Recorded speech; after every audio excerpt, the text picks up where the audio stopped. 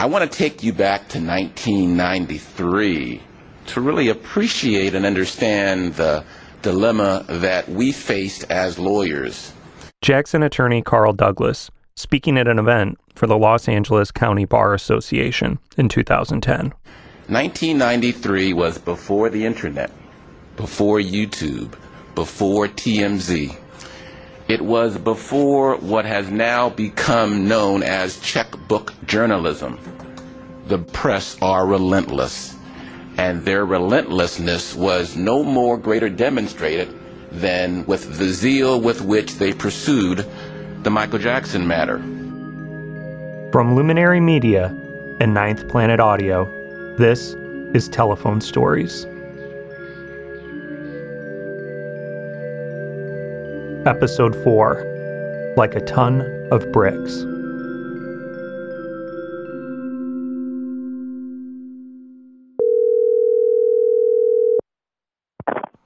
Hey, Omar.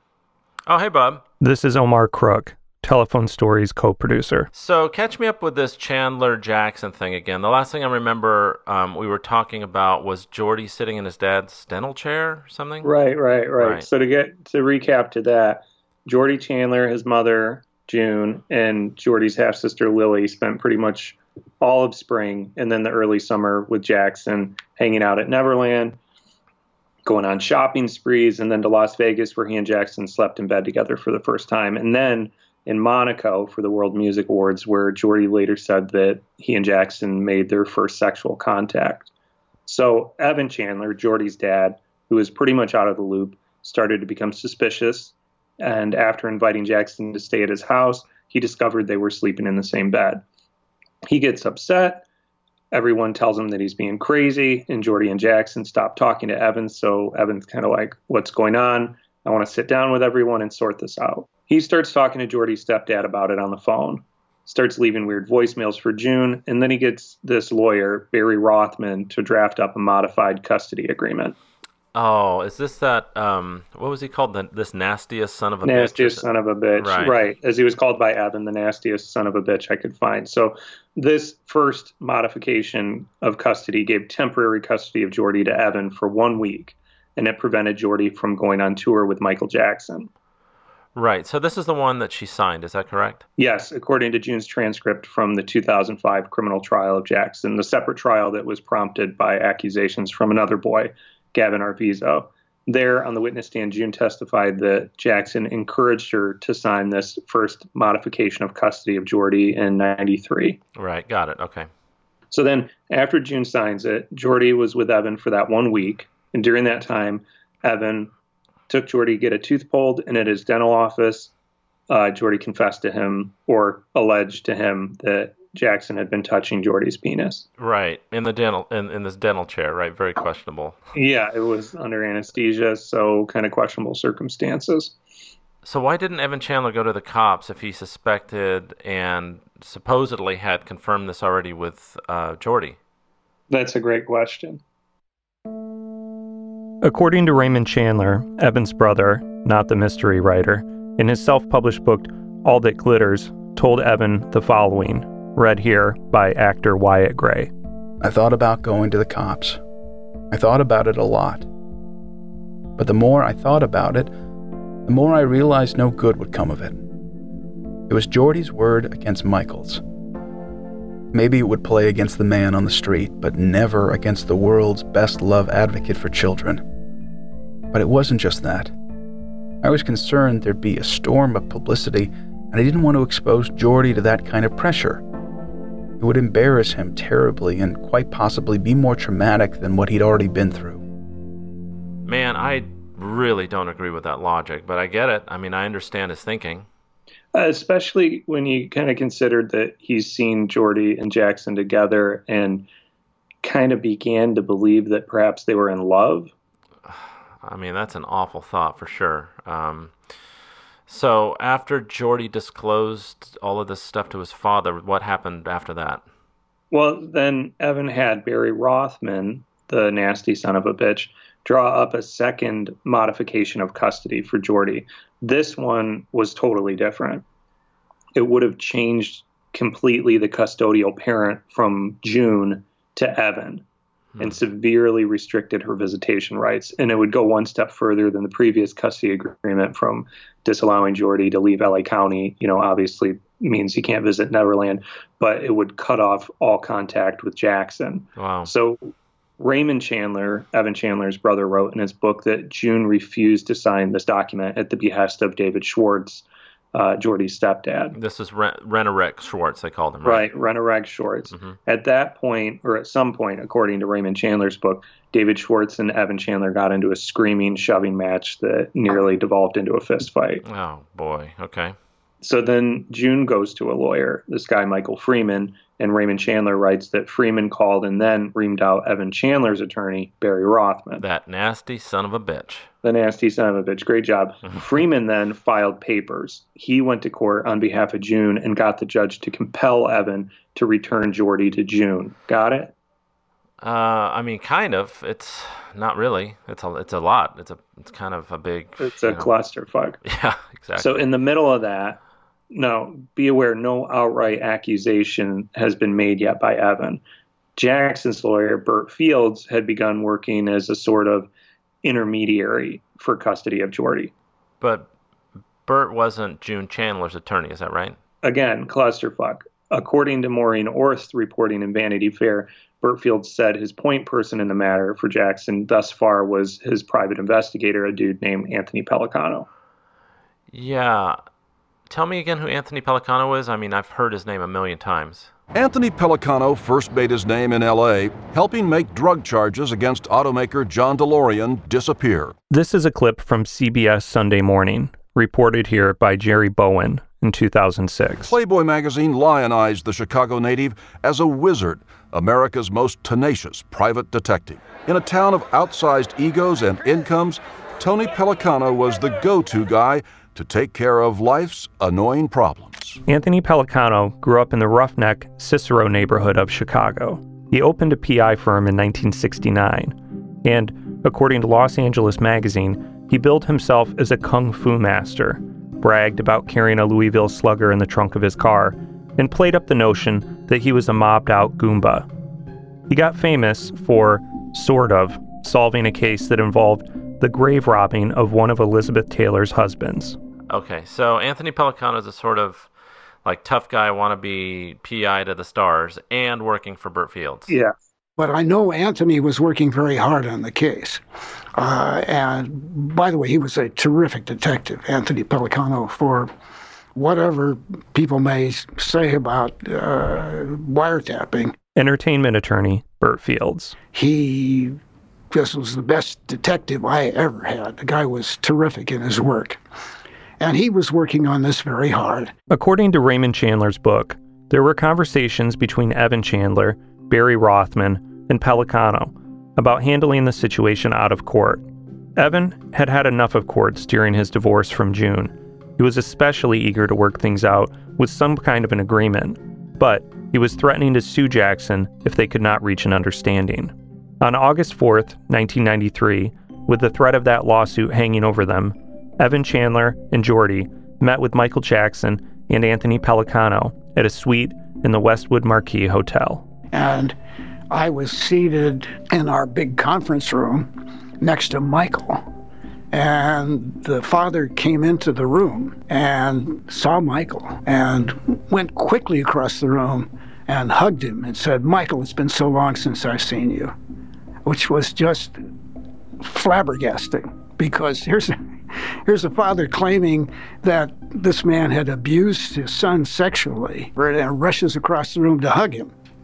Impossible. Evan's weird hug is also reported by his brother Raymond Chandler in his book, All That Glitters. In author Tara Borelli's account, however, as soon as Jordy saw Michael, he ran to him and embraced him. They kissed each other on the cheeks. Jackson told him, "Oh my God, how I've missed you," becoming choked up, Tara Borelli writes. Then, Evan walked over and hugged Michael too. Raymond Chandler takes up his narrative, relating that the group took seats around a table and Evan began to talk about how his lawyer, Barry Rothman, had said to him that he had conversations with Pellicano about how they were going to work out a way to reestablish Evan's relationship with Jordy. Chandler writes that Pelicano got defensive and denied ever having said that. According to Tara Borelli, in his biography, Michael Jackson, the magic, the madness, the whole story, Evan Chandler then pulled out an envelope and produced a report from Dr. Mathis Abrams and read excerpts from it. As he read, Jackson remained calm and Chandler became more agitated. Finally, he shouted, "You and Jordy are having sex, aren't you? Just fucking admit it, Michael. Be a man. Admit it." Jackson, remaining calm, told Chandler he didn't have anything to admit to and that the claims were preposterous. As Evan left the room, he vowed to ruin Jackson. "You are going down, Michael," he said. When Evan and Jordy were gone, Tara Borelli says, Jackson stood up, walked to a window, and gazed out. He was pale. Tears were streaming down his face. "Oh my God," he said over and over. "Oh my God." There began to be talks of settlement. And why don't we settle this thing? Former Jackson attorney, Burt Fields. I was very much against settlement. I felt there's no way to keep it a secret. And if you pay a substantial sum of money, and he wanted a lot of money, no one is ever going to believe you're innocent. Over the following week, according to the LA Times, Evan Chandler's attorney, Barry Rothman, began exchanging calls with Pelicano to discuss a figure for a proposed screenwriting arrangement for Evan, perhaps to take advantage of Jackson's very lucrative relationship with Sony Corp. Wait, what? Okay, so in Evan's mind, since he and Jordy worked together on Robin Hood Men in Tights, he thought this would be the best way for him and Jordy to reconnect. In reporter Diane Diamond's book on the Jackson cases, Be Careful Who You Love, she quotes Evan Chandler's log saying that he asked for $20 million to be put in a trust for Jordy and paid out in installments of like $5 million, over however many years. And to that, Pelicano balked and counteroffered with $1 million. Then Barry Rothman, Evan's attorney, said, "Fuck you" to that, and Pelicano came back with $350,000. All right. Well, I mean, that's the kind of attorney I want in my corner, to be honest. But he also had a tanning bed, I should throw in there, tanning bed in his house. Okay, so my main question, though, in this whole thing is why are all of these offers going through a private investigator, Anthony Pelicano, and not instead of an attorney? I mean, it doesn't make any sense. I mean, nothing makes sense in this story, but Pelicano was apparently trying to get Evan to say something that would show he was setting up Jackson for extortion. He told the LA Times, "I was trying to set him up for extortion. I wanted to see if he would take it." Wait, is that a quote from Pelicano? That's a quote. Do it. Can you do it in a mob voice? It would be like, do it. Well, I could do the do it, Brando, Yeah, but I'd probably do like a soprano. Yeah. I was trying to set him up with extortion. I wanted to see if he'd fucking take it. I don't know. That wasn't very good. No, that's bad. So also by this time, as the dispute heated up, Fields had removed himself from the middle of the negotiations, right? So he kind of stepped aside. He actually said it. He told Maureen Orth and Vanity Fair, Fields at this point stepped aside and he said, "Let Anthony deal with it." So if you remember, there's a lot of moving parts. Yeah. June Chandler's attorney, Michael Freeman, filed papers demanding that Evan return Jordy to his mom because he kept him after the dental chair thing. He was only supposed to have him for a week. So right. This was kind of in response to like the second custody agreement that Evan wanted. Right. Okay. And so the second modification, it would totally disallow Jordy to see Jackson, transfer custody of Evan completely over to limit June's visitations with Jordy. And from Raymond Chandler's account, Jordy at this point said he wanted to stay with his dad. Okay. I mean, I feel like we're totally jumping around. Give me a timeline. Can you lay it out a little bit better? Okay. So we're at August 17th, 1993. Okay. And this is about to be a big day, maybe the biggest day in this whole fiasco, because this is what's called an ex parte hearing in the custody. And there, June Chandler's attorney, Michael Freeman, got a court order compelling Evan to return Jordy to June. He had filed a declaration from June stating that she signed the prior, the first custody agreement, the one that said she couldn't take Jordy out of LA County under duress. All right, so the bottom line is that Evan, at that point, had to give Jordy back. He had to give Jordy back because at this point, he's the one who technically is reneging on their original agreement, their original modification. He failed to return Jordy to his mom. But instead of doing that, Evan takes a big swing. Instead of returning Jordy, Evan called that doctor, Mathis Abrams. Okay, who is, remind me who that is. So he's the famed Beverly Hills psychiatrist. Oh, okay, the one that Evan went to? The one that Evan went to, but Evan only gave vague details about an adult celebrity sleeping in the same bed with a minor without disclosing any names, of course. Right. Remember, at this point, it's all anonymous hypotheticals, because if you name the victim and the perpetrator, the law might require that doctor to report to authorities. Right, that's that mandatory reporting deal. The mandatory reporting deal. And now, seeing no other option, Evan Chandler unburdened himself to Dr. Abrams. He gave the name of his son. He gave the name of the celebrity that he believed was molesting his son. Michael Jackson. Michael Jackson. The same morning as the ex parte hearing was taking place, August 17th, according to Maureen Orth's reporting for Vanity Fair, Dr. Abrams interviewed Jordy in person for 3 hours, privately.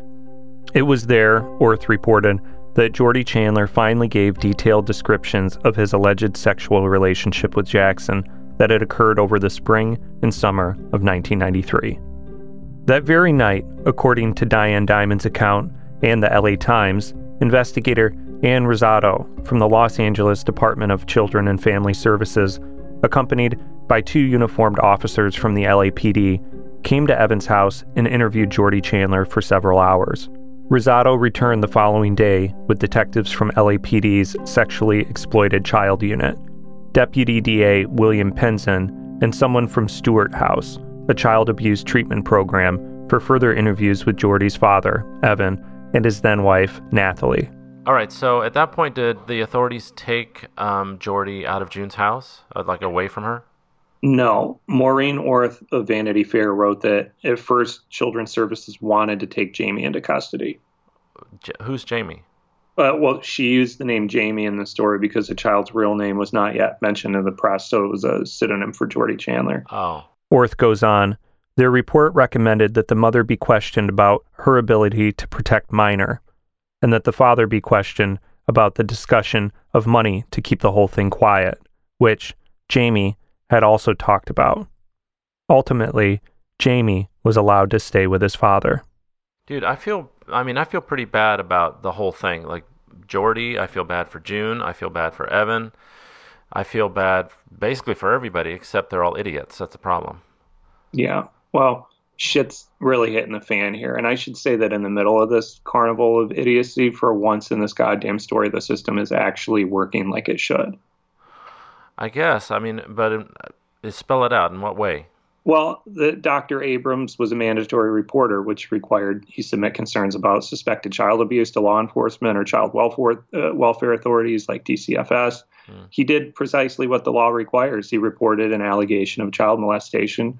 And guess what? The authorities responded precisely as the law required. Happened all the time. But in this case, Michael Jackson was involved. And the press is going to get a hold of it, right? Well, yeah, because he's not just some bozo working at Blockbuster. Right. And in Tara Borelli's book on Jackson, the magic, the madness, the whole story, his biography, I have to add, this book is stunning and so thorough and has amazing detail. It's absolutely worth reading in the sea of Michael Jackson books that I've read. Yeah, I don't remember talking to Tara Borelli. Did you get him on the phone or? No. Unfortunately, I talked to his agent, who was super nice, and he apologized and said that Tara Borelli's writing another biography. I mean, he writes these massive tomes. You know, the Jackson book was huge. It was like a Bible. But there's this one other story in there that he tells that knocked me on my ass. According to Tara Borelli's account, on August 18th, Burt Fields and Anthony Pellicano met with Jackson and told him the bad news. The LA Police Department's Sexually Exploited Child Unit had begun an investigation. "Oh my God," Jackson said. "Is my life over?" Later the same day, Tara Borelli writes, Jackson was frantic and dressed in pajamas and without makeup, and met with a publicist who informed him that there was little doubt he would be questioned by authorities. Michael began to cry, according to Tara Borelli. "But I can't answer questions," he said through tears. "I can't talk about Jordy. Don't you get it? He's my soulmate.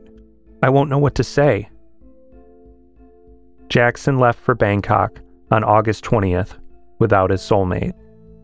A search warrant was executed on Neverland Valley Ranch on Saturday, August 21st, 1993. The search was not entirely a surprise. Diane Dimond writes in her book, apparently someone had tipped off the Jackson camp that police were on their way. Dimond goes on that one of Jackson's maids, a woman named Adrienne McManus, called in sick that day, but had to be called back to the ranch to unlock Jackson's bedroom door. In another example of detail he presents in his book, author Tara Borelli quotes an unnamed maid saying, "People were running around all about the place, employees taking things off the property in boxes and crates as if they couldn't get the stuff out fast enough. They took pillows, sheets, bedspreads, towels, and washcloths. They took boxes of makeup and eyeliner, and lipstick, and creams, and gels. They took stacks of magazines. They took pictures. I remember one person who worked for Michael held up a copy of a photograph, and everyone gathered to ask, 'Who is that? Who is that? Is that Macaulay Culkin in his underwear? It is.' Then they would take the picture and put it in a box with a lot of other pictures of children in their underwear. I heard them mumbling things like, 'This guy is nuts, isn't he?' When the police came," Tara Borelli added, "they looked around the room, and one of them said, 'Slim pickings, I see.' The maid added, 'They knew, of course. They knew.'" The same day that authorities were serving the search warrant at Jackson's Neverland Ranch, a second warrant was being executed at his Century City condo, the Hideout. In a sworn deposition, Jackson's driver, Gary Hearn, testified that he had been instructed by Jackson and Anthony Pellicano to take a suitcase and briefcase from the condo the day of the search, according to the Los Angeles Times, citing sources close to the investigation. Hearn testified that he dropped the items off at Pellicano's home without ever looking inside either one, although it was reported elsewhere that he removed the suitcase and briefcase and other items before the police search. Hearn testified that he had picked up the material late in the day, which indicated it would have been after the police had completed the search. But the LA Times reported that sources said investigators were looking into the possibility that someone had tipped off the Jackson camp from the get-go, since, slim pickings. The LA Times also reported that Gary Hearn testified he had not opened the suitcase or briefcase and therefore didn't know what was inside of them. In Diane Dimond's book on the Jackson cases, she reported that sources close to the Jackson organization informed her that they had contained pornographic magazines and videos. Following the LAPD searches, a case was opened by the Los Angeles District Attorney's Office.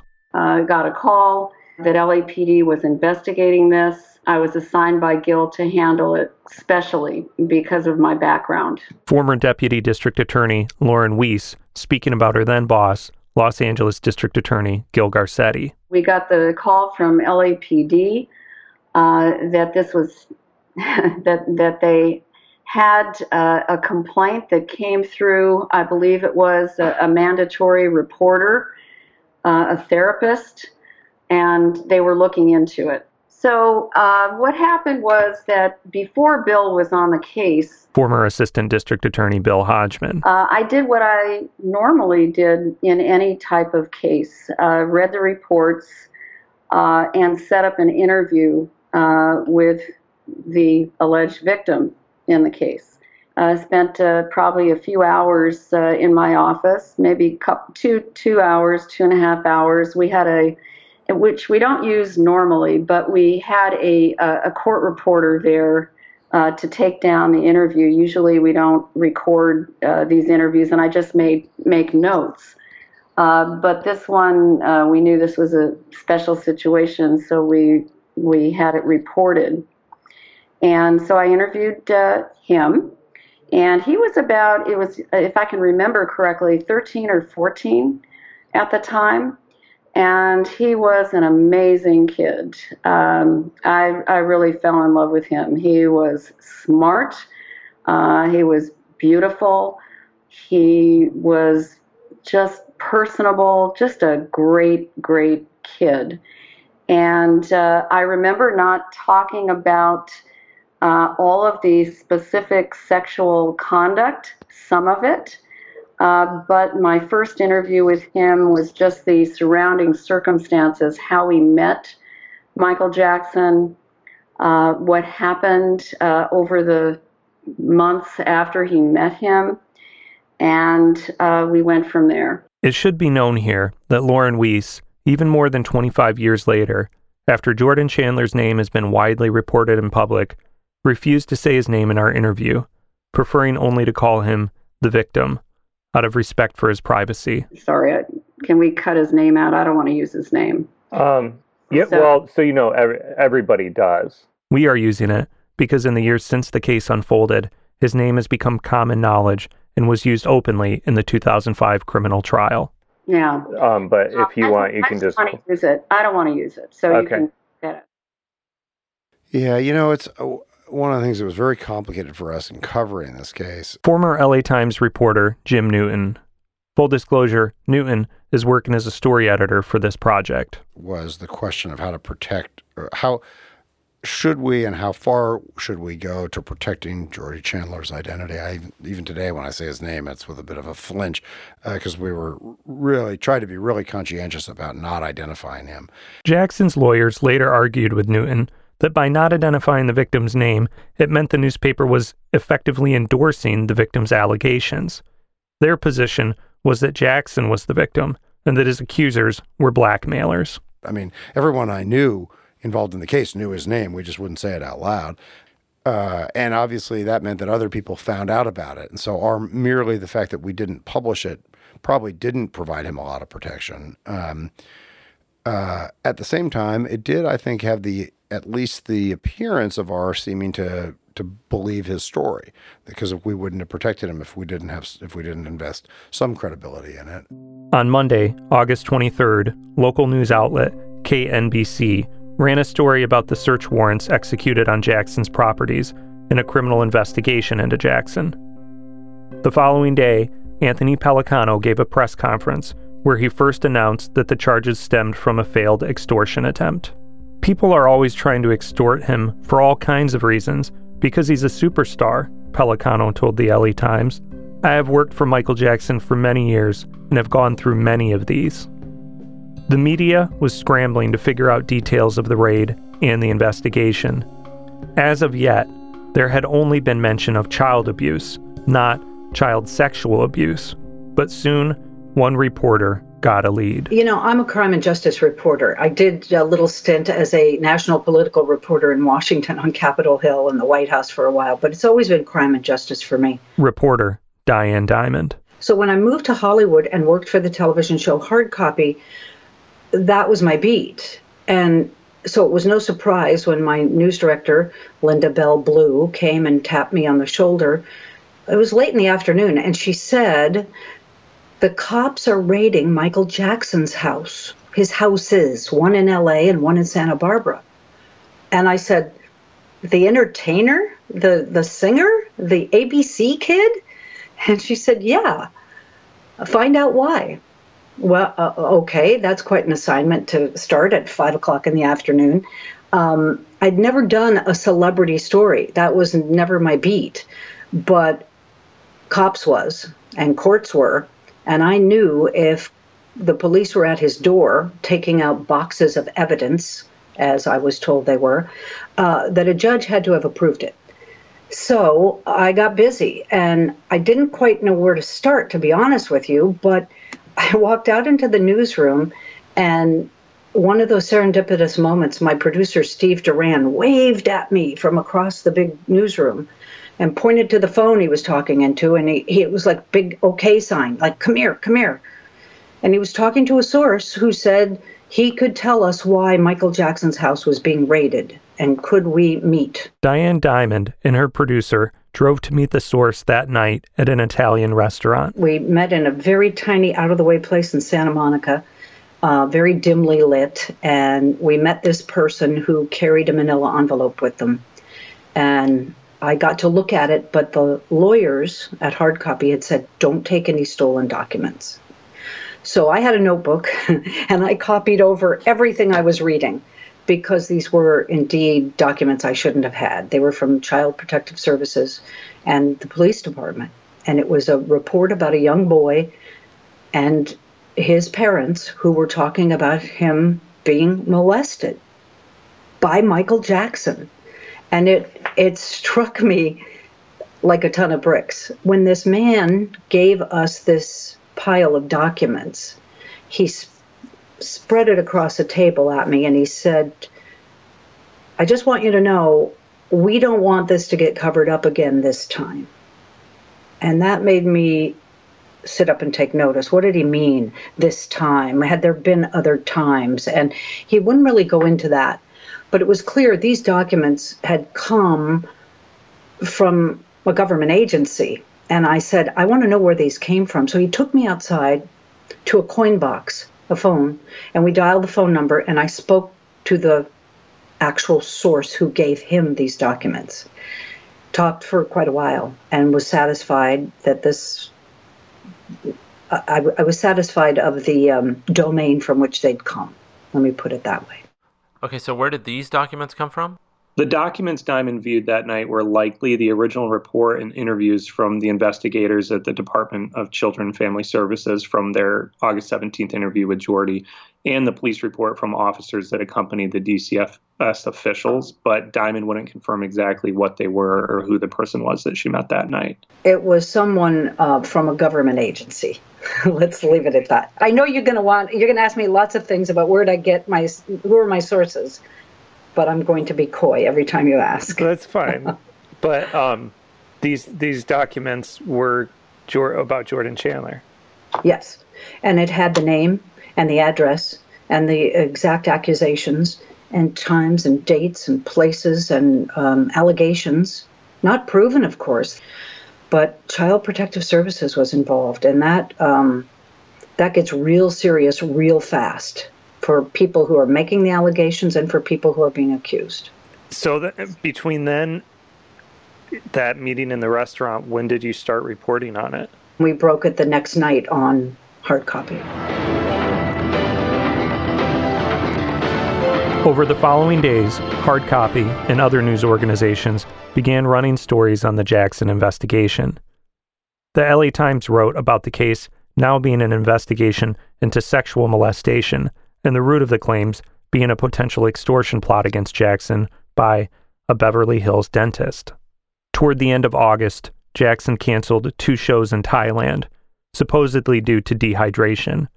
Some reports said he collapsed backstage. At Michael Jackson's hotel this morning, flowers, gifts, and get well messages poured in.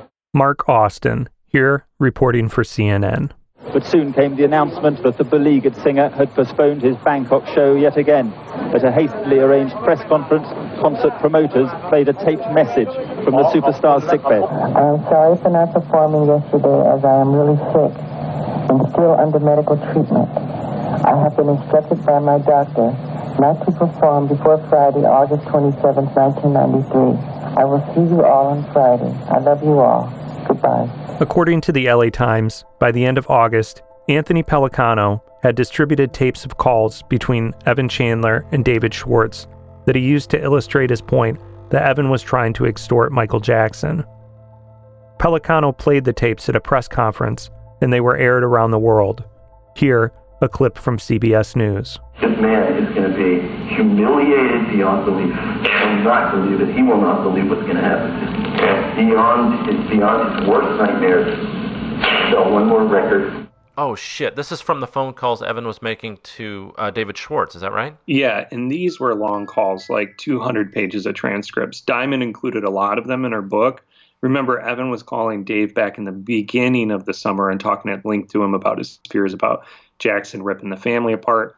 This before accusations and suspicions of molestation. So apparently by July, back in July, David and June Schwartz were upset about Evan being a dick and about Jordy hanging out with Michael Jackson. According to Diamond, Schwartz began recording these phone calls secretly with Evan. Raymond Chandler wrote that Schwartz gave those tapes to Burt Fields and Anthony Pellicano.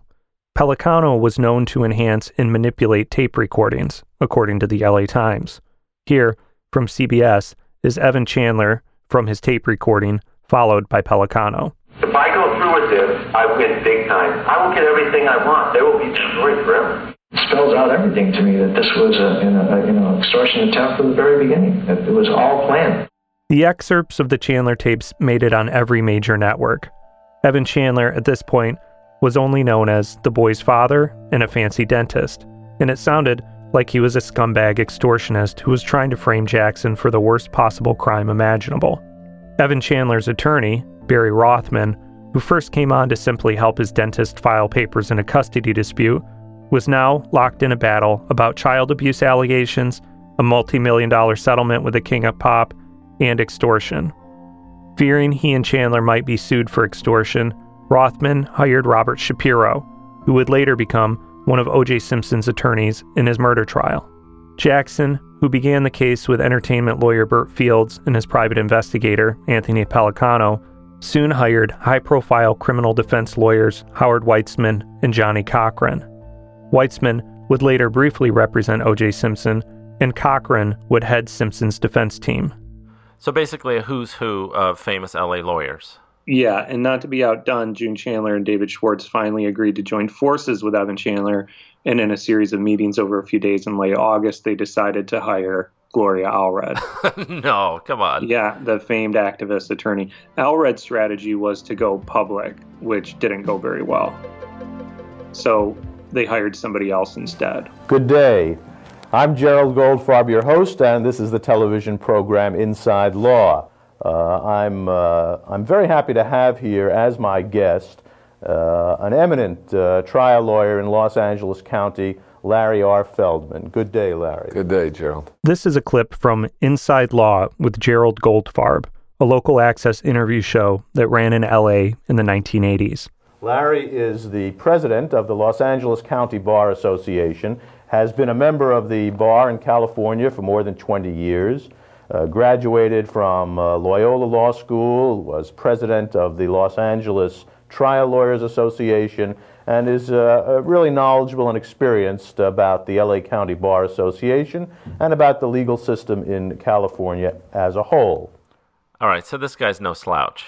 Feldman is the lawyer's lawyer. He's not the guy with an ad on the back of the bus. He's a lawyer that gets cases recommended to him by other lawyers. He represents the biggest lawyers in the world of lawyers. According to one of my sources, Larry Feldman was watching TV one day in late August 1993 and saw this. Documents reviewed by CNN Thursday from the Department of Children's Services reveal the boy told a caseworker his 4-month relationship with Jackson escalated from hugs to various sexual acts. Meanwhile, a second family claiming to be friends with the entertainer was introduced to CNN late Thursday by an associate of Jackson's. The associate of Jackson's, who arranged the TV interview, was none other than Anthony Pellicano. Jackson's child-age friends who appeared opposite a CNN reporter on camera were Brett Barnes and Wade Robson. The prepubescent Robson, dressed in a t-shirt, open flannel shirt, and with a bleach blonde buzz cut, speaks here. Yeah, there's been different times where it'll just be me and Michael. Then there'll be other times where he has other friends over too. This is what, like what Brett said, it's just a slumber party. We just have a lot of fun. That was a challenging strategy, to say, in effect, that Jackson slept with boys but didn't molest them. It caught Feldman's attention. Other observers thought that Pellicano's idea to put the boys in front of a camera did little to help Jackson and perhaps made things worse. A few days after the boys appeared on TV, Feldman received a call to meet with the Chandlers about a new legal strategy. In the first case, in the first young boy case that got settled, that case he was first represented by a lawyer by the name of Rothman.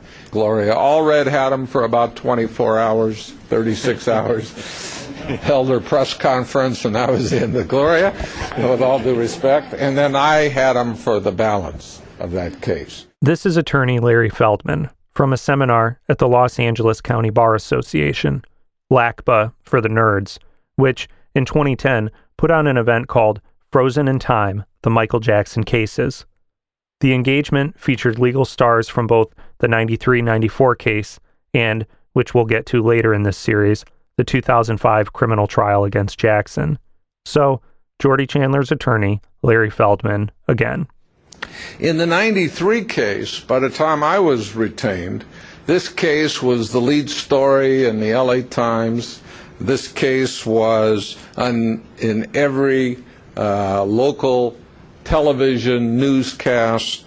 The young boy in that case, in the 93 case, had given an unbelievably detailed statement about his relationship with Michael Jackson, how that came about, how the sexual part of it came about. He detailed in great detail the start of the relationship, how it transgressed into more physical activity with Michael Jackson, how it became fondling, how it became oral sex, how it became masturbation. And he gave this whole history in exquisite detail. As related by Diane Dimond in her book, Be Careful Who You Love, Feldman's advice upon meeting Evan, June, Jordy, and stepdad David Schwartz was to define what they had hoped to achieve and get their priorities in order. If the goal was to get money, get Jordy into therapy, and move on with life, fighting a battle with press conferences wasn't the right idea. Robert Shapiro, who was also at the meeting, according to Raymond Chandler's account, explained that if the goal was to see Michael Jackson behind bars, a battle in the press might push District Attorney Gil Garcetti into filing charges. Both attorneys explained to the family the grueling process of a criminal trial, in particular, the impact it would have on Jordy, then a 13-year-old boy. Feldman added that a battle played out in such a highly charged environment could, in the public eye, paint Jackson into a corner, so he couldn't agree to a cash settlement, as it would be seen as an admission of guilt. June and Evan Chandler agreed, and, as Jordy's legal guardians, retained Feldman as Jordy's attorney. According to Raymond Chandler's book, Evan Chandler and David Schwartz got into a screaming match, shouting profanities at each other over how to divide up that money if they ever got it. Chandler slapped Schwartz in the face. Before it could escalate any further, the lawyer stepped in and calmed things down. Scuffles aside, while Feldman orchestrated a legal strategy with the Chandlers, Deputy District Attorney Lauren Weiss and Assistant District Attorney Bill Hodgman, the prosecutors in the criminal case, were busy looking for leads and getting tips. Some of them anonymous, one from inside the Jackson family. I had a phone call from first Jack Gordon, who was LaToya's husband, and then he put LaToya on the phone. Former Deputy District Attorney Lauren Weiss. I talked to him for about 5 minutes, and he wanted us to commit to not subpoenaing her, that she would talk if she wasn't going to be subpoenaed or taped, and I said, I can't promise that. I didn't tape the conversation, I just took notes, but I have the date of September 2nd, 12:20 in the afternoon. And so LaToya got on the phone, and basically what she said was that her mother, Catherine, knew quite a bit about what was going on. And I have a quote here that Catherine Jackson had said, "That boy is a fag, a damn fag." And LaToya told me that he had always young boys over the house, and this started at Havenhurst. And the boys that she saw with him were between 5 and 13. She said there were a lot of Jehovah Witness kids that, he would spend time with. LaToya Jackson went on to tell Weiss that Michael would stay alone in his bedroom with children at Havenhurst for days on end, that food trays would be left outside the door by housekeepers. She said that there were many checks written, that the mother saw the checks and showed checks to LaToya. And then she said she didn't know the year, but there was a boy whose father was a garbage man. And then I have the name Jimmy Safechuck. As viewers of the 2019 HBO documentary Leaving Neverland will recall, Jimmy, or James Safechuck, accused Jackson of molesting him over a period of several years in his childhood, while simultaneously lavishing him with jewelry and taking him around the world. Jackson also, according to the documentary, gave money to Safechuck's parents. Safechuck spoke with authorities during the Jordy Chandler investigation, but told them Jackson had never molested him in any way. And that he was not the first that got money like that. And she also, then she brought up another British kid with blonde hair and a turned-up nose by the name of Jonathan. From 1984 to 1987, Michael Jackson was often accompanied by Jonathan Spence, a 10-year-old blonde boy who had went to school with Tito Jackson's sons. According to Diane Dimond's book, Jonathan's father was a screenwriter of some note who left the boy in the care of the Jackson family at Havenhurst so he could work in Europe.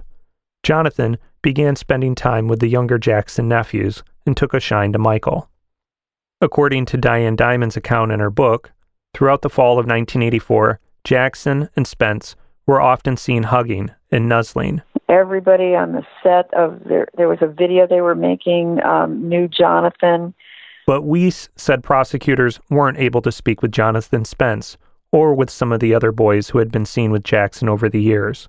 We should emphasize that Spence insisted in interviews over the years that Jackson never acted improperly with him. You know, a lot of the kids we couldn't get to, and they were either older, we didn't know where to find them. It was really a difficult investigation.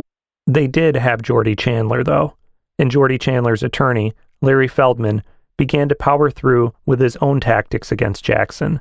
On September 14th, 1993, Feldman filed a civil suit in Los Angeles Superior Court on behalf of Jordan Chandler against the singer.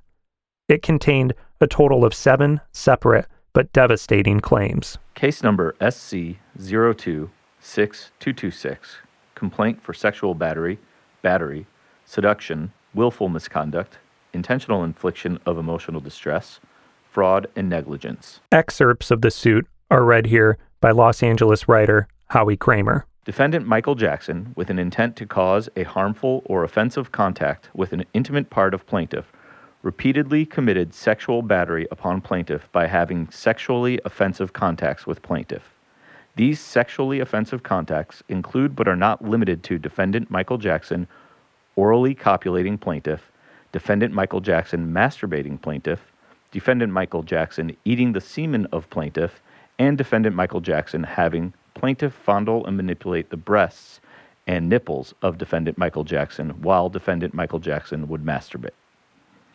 Defendant Michael Jackson gave expensive and lavish gifts to plaintiff, showered plaintiff with care and attention, took plaintiff on trips and vacations, feigned despair and grief when plaintiff rejected said defendant's sexual advances.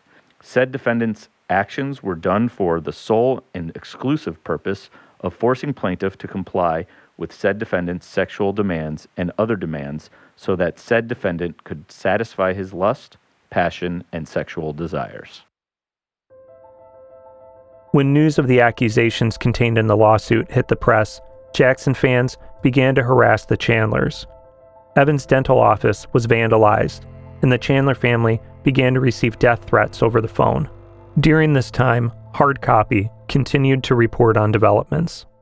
So about a week after we first broke the story, reporter Diane Dimond. I started to leave the office, go across Gower Street to my car, and there would be a few people there, young people, asking, "Are you Diane Dimond?" "Yes." And then screaming and yelling at me what a great guy Michael Jackson was and what a terrible person I was, and all the way to my car, Every day, then there were a few more people in this crowd, and it got pretty scary. Dimond soon requested permission to park inside a secure location on the Paramount lot to avoid harassment. Yeah, it's funny. When you are doing an investigation, you don't tell many people. You tell your producer and maybe your spouse.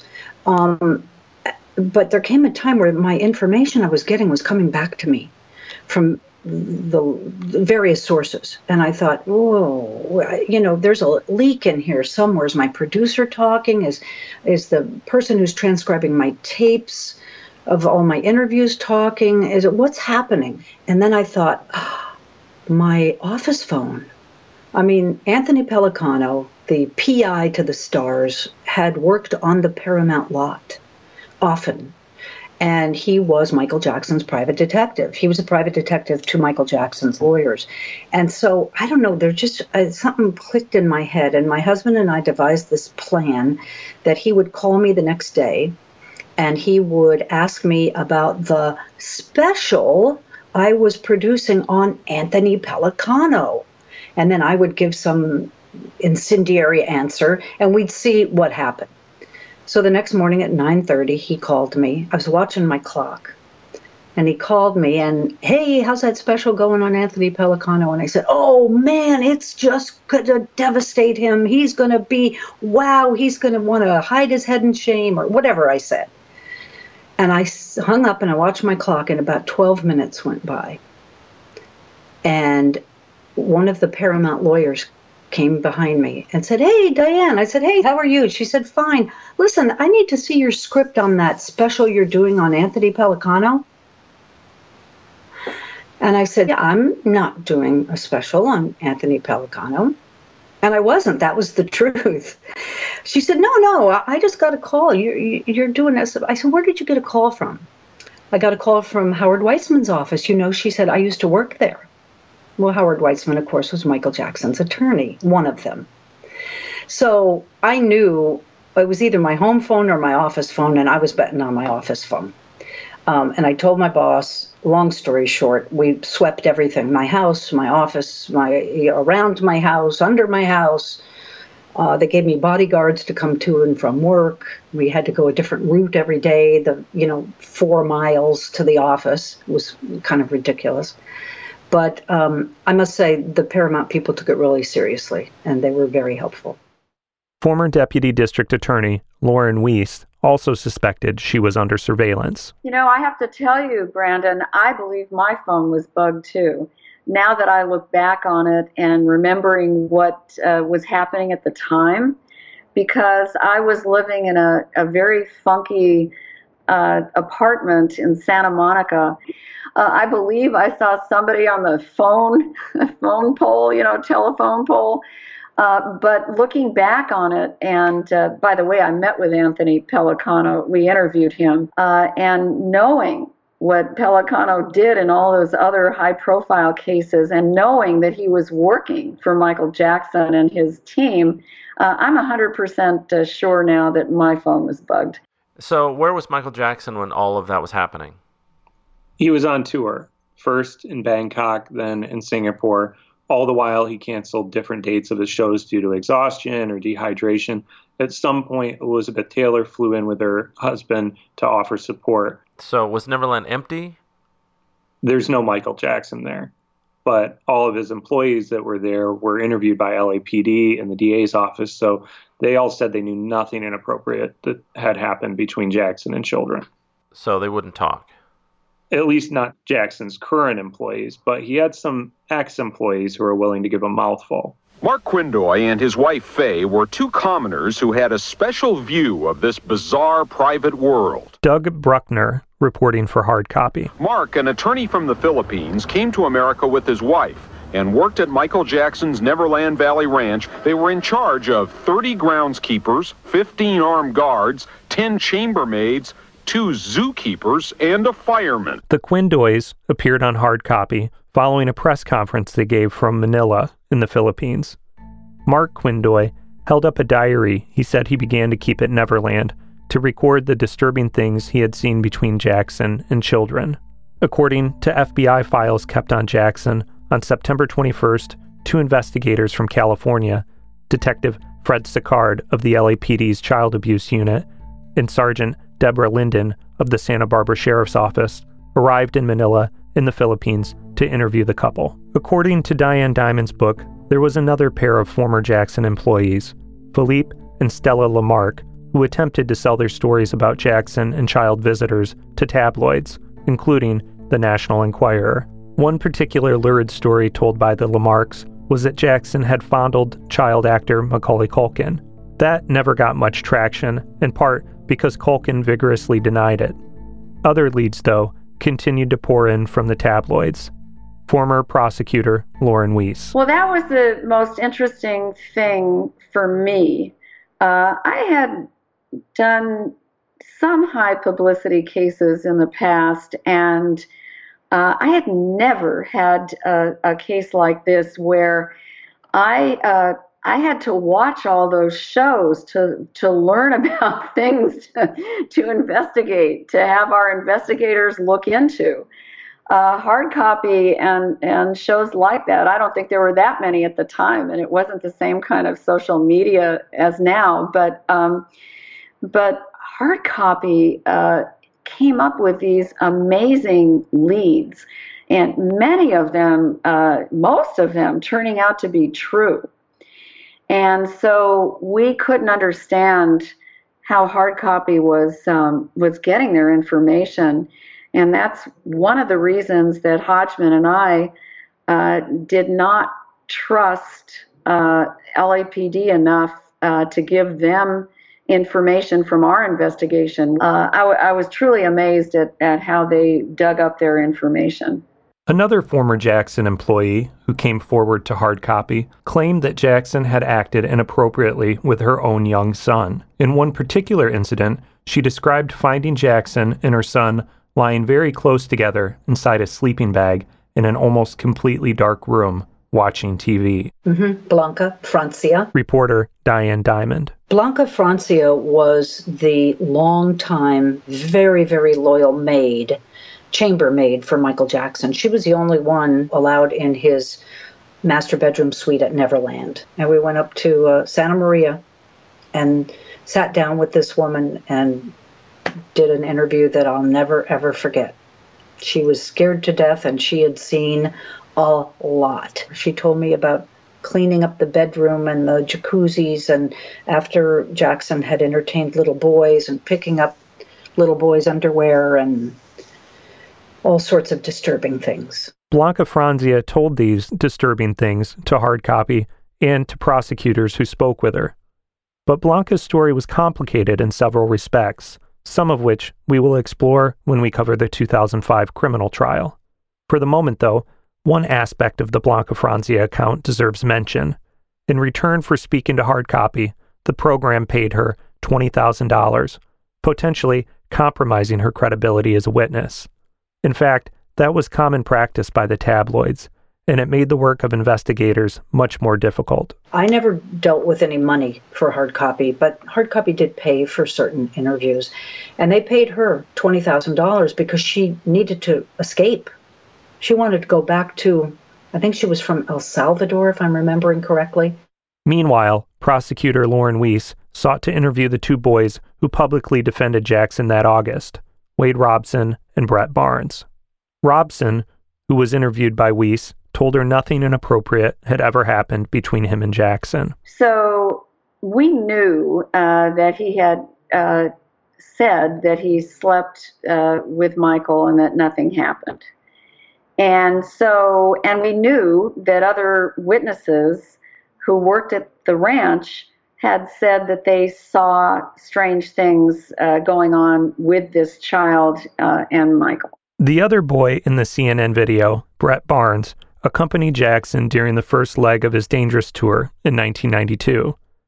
They traveled to London, and to Valencia, Spain, and to France to visit Euro Disney, now called Disneyland Paris.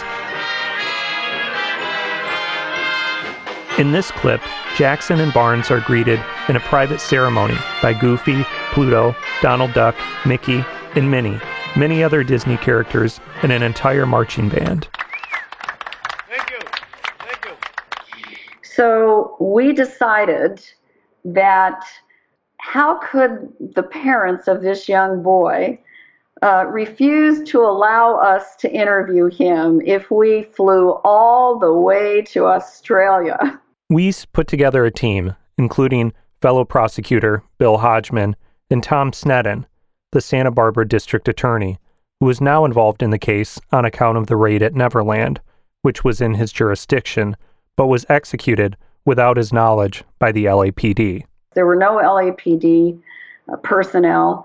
We thought there were a tremendous amount of leaks at the time, and we were not working that closely with LAPD at the time. Weiss and her team flew nearly 16 hours across the Pacific Ocean to Melbourne, Australia. When we got there, it was really a surprise to the family. We really surprised them. We actually just basically showed up at their house and waited for them to arrive home. And we talked to the parents for a really, really long time. And they just were so concerned for their child's welfare, is the way they put it, did not want him to become part of a media circus, and refused to allow us to interview him. We took a shot, and we blew it. Brett Barnes, now an adult, has always maintained that Jackson never did anything inappropriate with him, and steadfastly believes all allegations by Jackson accusers have been completely false. Back in '93, with the DA's case in flux, Jordy Chandler's attorney, Larry Feldman, wasn't taking any chances on whether they had enough evidence to indict Jackson. He wanted a completely unbiased opinion on the credibility of Jordy Chandler's claims, so he put the boy on a plane to New York City. All right, so why New York City? Feldman sent him to an expert. He went to an expert that I write about in the book, Richard Gardner. He's a leading authority. Diane Diamond, again. And he did a lot of interviews with Jordy Chandler to see if he was lying, frankly. That's why his attorney sent him to him. And he had session after session with him. Dr. Gardner said in Jordy Chandler's case there were stages in the relationship that he would consider to be grooming. First of all, just talking on the phone, having a good time, getting the child to trust him. The second one was traveling with the child, the physical contact, limited physical contact. Again, still building trust with mother and son. And then some physical touching, some kissing. Jordy Chandler reported that there were some pecks on the cheek, and then it became kissing on the lips, and then it became full-on French kissing. So as you see, the grooming and the physical, the physicality of it gets more and more intense. The bottom line to Dr. Gardner's report was, this child's not lying. This stuff happened to him. He could not have had this sense of detail, being the age he is, without it having actually occurred to him. And I had police sources tell me, too, Jordy Chandler was one of the best witnesses they ever had in a child sexual abuse case because he remembered everything. He remembered the room numbers of hotels. He remembered the color of the bedspread. He remembered how the drapes were, if there was a sheer underneath or not. He remembered what the bathroom looked like. And these police officers went to these hotel rooms, and they checked out what this kid was saying. But Feldman wasn't satisfied with just Dr. Gardner's opinion. He then sent videotapes of Jordy Chandler's interviews with Gardner to another doctor, this one in Los Angeles. My name is Stan Katz. I'm a clinical and forensic psychologist. Dr. Katz would later become involved in events leading up to the 2005 criminal trial of Michael Jackson, prompted by another accuser. He also was a witness in that case, and we will, again, be covering that in depth later in the series. So, back in '93, Katz was asked by Feldman to consult on the Jordy Chandler case. So Larry Feldman asked me to consult on the case. We talked about the case. We talked about Jordan. And then I watched literally hours and hours of videotape that Richard Gardner had made of him. And I formed the opinion that he was credible. I formed the opinion that I did not believe he was fabricating. I formed the opinion that that these things had happened to him. And I think that's what Feldman wanted to know from me. All right, so Feldman is really crossing his T's and dotting his I's here. Without a doubt. And was that interview with Dr. Gardner shared with the cops ever, or like with the DA, or was it submitted to the court or anything like that? Well, just remember, Feldman's job was to represent Jordy and his family in the civil proceeding. He wasn't there to help law enforcement. Right. So he really wasn't helping the cops at all. He was just kind of building Jordy's case in this. Yeah, just building the lawsuit, building an arsenal. Okay. So I kind of think I get what's going on. It seems like Feldman is gathering ammunition. I mean, not for a criminal trial, but for like a civil case to force Jackson to pay. Right. So he's letting the cops run around in the dark. No, he's letting the cops do their job. On November 8th, 1993, a search warrant was executed at the Havenhurst compound in Encino. Jordy Chandler had never spent time at Havenhurst, and it soon emerged in the press that the search warrant was executed based on law enforcement interviews with 5 former Havenhurst security guards who had been fired in February of 1993 for, as they claimed in a wrongful termination suit, knowing too much about Michael Jackson and little boys that had spent the night there. The plaintiffs, Fred Hammond, Aaron White, Leroy Thomas, Donald Starks, and Morris Williams, named Michael Jackson and Anthony Pellicano, the PI, as defendants along with several others. Pellicano, they said, tried to scare them into silence after their termination. Meanwhile, Michael Jackson canceled several more tour dates while in Chile. When the tour reached Mexico City, Jackson canceled another concert due to a toothache, although TV crews caught Jackson the next day smiling as he strolled down a street surrounded by boys. Now, this is more than 24 years ago, so my memory is not always perfectly sharp. Attorney Carl Douglas, who was working with Johnny Cochran at the time. Michael at the time was represented by Burt Fields and his firm. Howard Weitzman, another colleague, was also on the case. And because there were allegations of both civil and criminal, and I had that experience in the firm, Johnny asked me about coming back to the firm. On November 12th, just one day before Jackson was set to travel to Puerto Rico, where he would be within reach of U.S. law enforcement agencies, Jackson canceled the rest of his tour. With nothing left to sponsor, Pepsi immediately terminated its contract with Jackson. I remember because no one knew for sure if there were formal criminal charges against Michael Jackson having been filed then. Howard Weitzman had not asked that question. And Michael was kind of like hanging out in Mexico, wondering what was going to go on.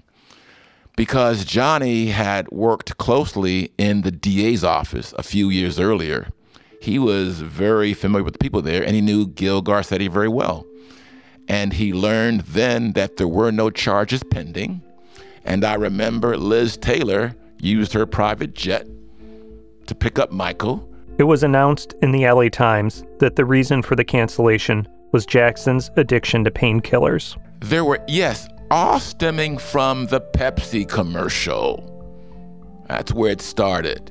I remember he was in great pain from that, and he never recovered from the addiction that began, I suspect, with the Pepsi commercial, burning his hair and all of that, and pain from that was excruciating. According to Tara Borelli's account, Jackson's mental state was collapsing due to drugs. After Jackson's departure, his 5-bedroom suite at the Hotel Presidente in Mexico City was found by housekeeping staff to have suffered colossal damage. Vomit stained the carpets in multiple rooms. The walls had dents in them that looked like they had been created by someone banging their head. Chewing gum was found squashed all about, and scribblings appeared on the furniture and the walls that said, "I love you, I love you." Once Jackson attorney Carl Douglas arranged for Elizabeth Taylor and her 7th husband, Larry Fortensky, to collect Jackson, he sent them to Europe. He may or may not be addicted to prescription drugs, depending on who you talk to. He may or may not be the victim of an extortion plot, depending on who you talk to. And Michael Jackson may or may not be in the French Alps, depending on who you talk to. Diane Diamond reported on the story for Hard Copy.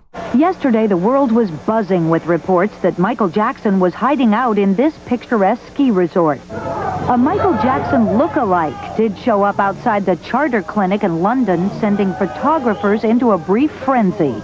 Sources tell Hardcopy dozens of Michael Jackson lookalikes, decoys, may be roaming around Europe, designed to throw the hordes of reporters off the real Michael's trail. Jackson lawyer Burt Fields held a press conference and said that Jackson was barely able to function on an intellectual level, but would not disclose his whereabouts.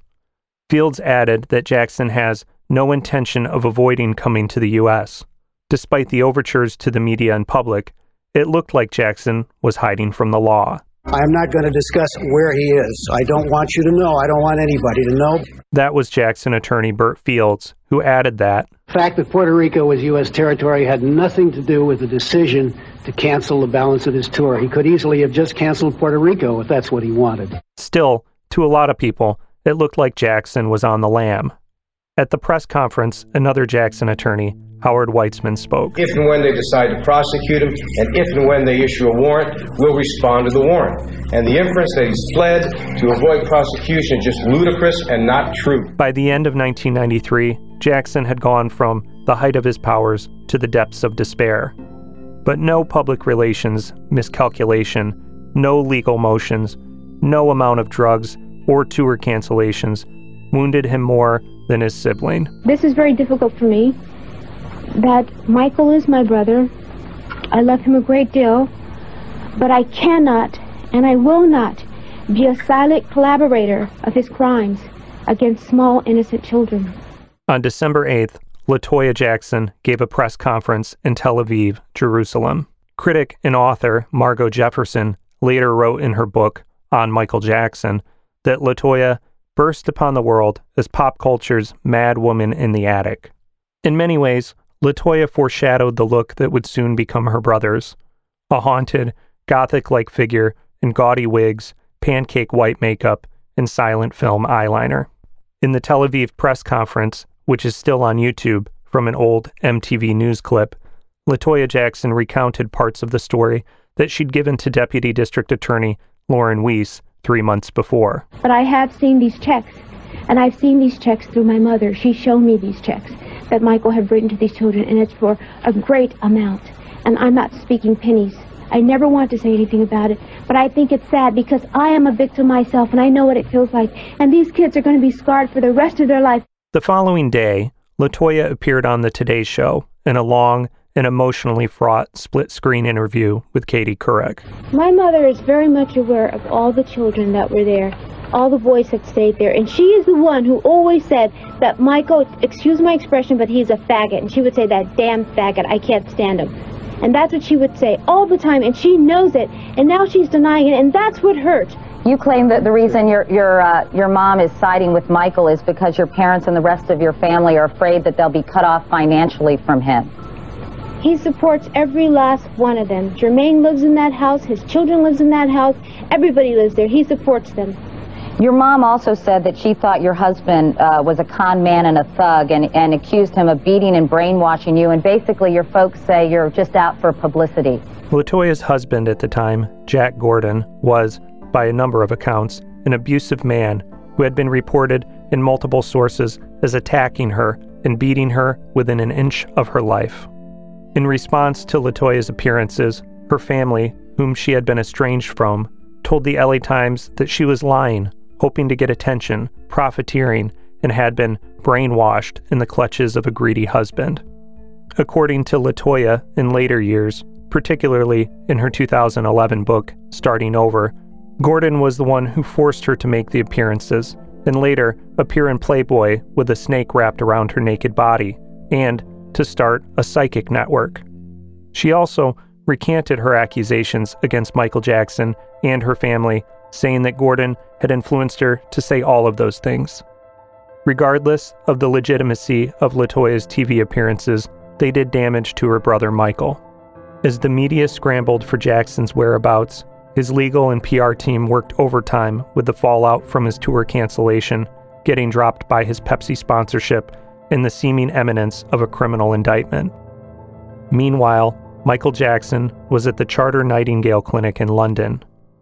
On his first night at the facility, according to biographer Tara Borelli, Jackson asked other patients if there was a secret way out. There was not. Outside, he could control events and draw upon his wealth and fame. Here, he was just another drug addict. Neverland had servants, statues, butlers, maids, and even its own fireman. Jackson was surrounded by lawyers most of his adult life. He took advice from a PR team and depended on personal assistance for any whim. But now, at the Nightingale Clinic, Michael Jackson did something he hadn't done since he was a small child in Gary, Indiana. He mopped the floors.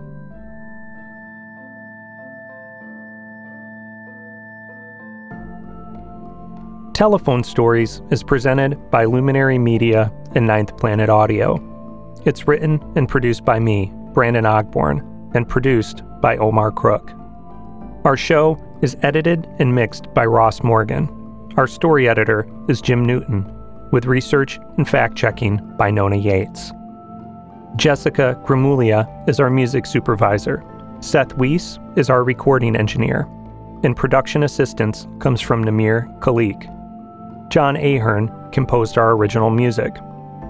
Special thanks to the good people at the Los Angeles County Bar Association for their permission to use extensive clips for this episode.